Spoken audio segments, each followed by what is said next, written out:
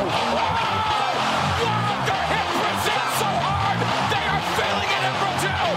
Mamma mia, what a KO! The fight clock is brought to you by Modelo. One of the greatest knockouts you'll ever see! Incredible. Oh, and down goes Gamboa. Whoop, there it is.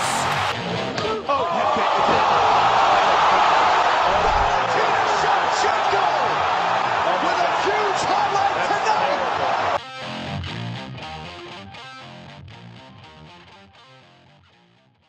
What up, bros? Welcome back to Throwing Hands. Daniel's at work, but I'm here, and I'm here with Mitch Raposo, an up-and-coming. What division are you? You've kind of jumped around a little bit. Flyweight, bantamweight. Coming up in the New England area. Mitch, how you doing? Doing good, man. How about you? I'm doing great. So we're gonna hop right into it. We always start. How'd you get your start into MMA, martial arts, and stuff like that? So as a kid, I was kind of like I played baseball. I played like hockey and stuff. I was always kind of a really aggressive kid. And as I was getting older, like I had two big brothers, so I was always kind of like, you know what I mean, like getting picked on and shit. But like by the time I was like 12, I actually had a neighbor who was training, and I kind of was. I watched like the Never Back Down movie. I used to play the video games, like, you know what I'm saying. And I was like, screw it, I'm just gonna give it a try. You know what I mean? Like I've always like loved like fighting, and I was hooked, man. You know what I mean? I found like a local gym in my city, Fall River, and I started training, and I just never left, man. I was 12 years old.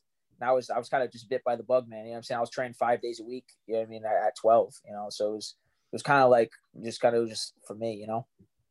So you get into your amateur career in your late teens. What were some lessons you learned? You had a pretty extensive one for being so young. Yeah, it was kind of just I didn't have much experience like growing up like in the sport. I won grappling tournaments, and I had a couple of kickboxing fights, but not like a ton of actual fight experience. I had a lot of wrestling experience. I wrestled when I got to high school. I ended up falling in love with wrestling, and but I ended up getting hurt like later on in high school. But I was really big into wrestling, so that's kind of how it taught me to compete.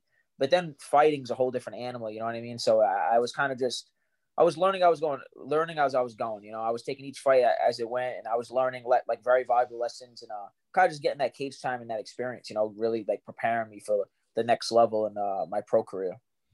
So you mentioned you're a wrestler. How'd you figure out how to develop your hands pretty well? Because, you know, I watched a couple of your fights online. You seem to have your hands, pretty much well prepared. They look pretty refined to me. Just kind of growing up in the sport, I kind of was always, you know, I mean, it was always mixed martial arts first, wrestling second. And I feel like that's like I made it to the state finals wrestling. I had an undefeated year. Like I was always a good wrestler, but I never really broke through to like the national level or anything like that, because I feel like my love was always with fighting. So that's kind of where that stems from. I was always focused on my kickboxing, always focused on my jiu-jitsu. So like I've been training kickboxing and striking for a long time. And so I'm definitely just as good on the feet as I am as a wrestler, you know, but I'm just I just feel like growing up in the sport, I just believe in being as well-rounded as you possibly can. And that's how you're really going to find success in the sport. And that's kind of what shaped me, you know? Yeah. I mean, I can tell you're well-rounded. You have a couple submissions to your name, some knockouts, some decision wins. And what was it like stepping into that pro cage for the first time with Cage Titans? I mean, it was huge. You know, it was a good kind of like I had my 6 AMI fights, and I was ready to make the jump. And Cage Titans was always really good to me. I was a champion for them, and I was just ecstatic to get it going. You know, I was 20. Yeah, I was 20 years old when I made my pro debut, and I was just ready to get going. You know, I'm still obviously very young in the sport, but you know, just kind of ready just to like take that leap and start progressing towards the UFC. So you've graduated from Cage Titans, you moved to CES, which is a even bigger promotion up in the Northeast. Where do you see yourself going after, you know, you got a pretty nice win in CES. Where do you see yourself going in the next few years? I mean, I'm getting this. That's my goal. 2021. I plan on going 3-0 this year. I mean, ending with my UFC debut. You know what I mean? That's my goal this year. We've talked to the UFC already. I just need to keep doing what I'm doing. You know what I'm saying? When keep winning fights, and that's all I can control. And to me, it's just inevitable to get in the UFC. But that's my goal, is to get into the UFC by the end of the year. What is it? You go.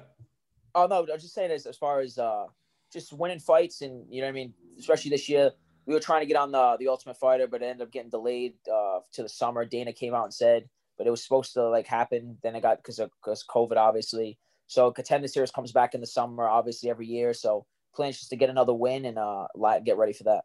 So you're looking at your route possibly being, you know, a replacement or into the Contender Series? Yeah, definitely. You know what I mean? I know they announced the Ultimate Fighter season. They're going to do 135ers. I'm probably 25 is more my suitable weight class right now, as far as being young and stuff. And eventually I'll grow into 35 a little more as I get older, 25. Even at 25, I'm probably cutting around 25 pounds, which is, you know what I'm saying? It's not, you know what I mean? It's still a good amount of weight. But they were going to do 35ers, so I definitely would be down to get on the Ultimate Fighter. That's a sick experience to get into the UFC. Contender Series, short notice opportunity, man. I'm down for whatever. You know, I just got to keep doing what I'm doing, and I'll get there.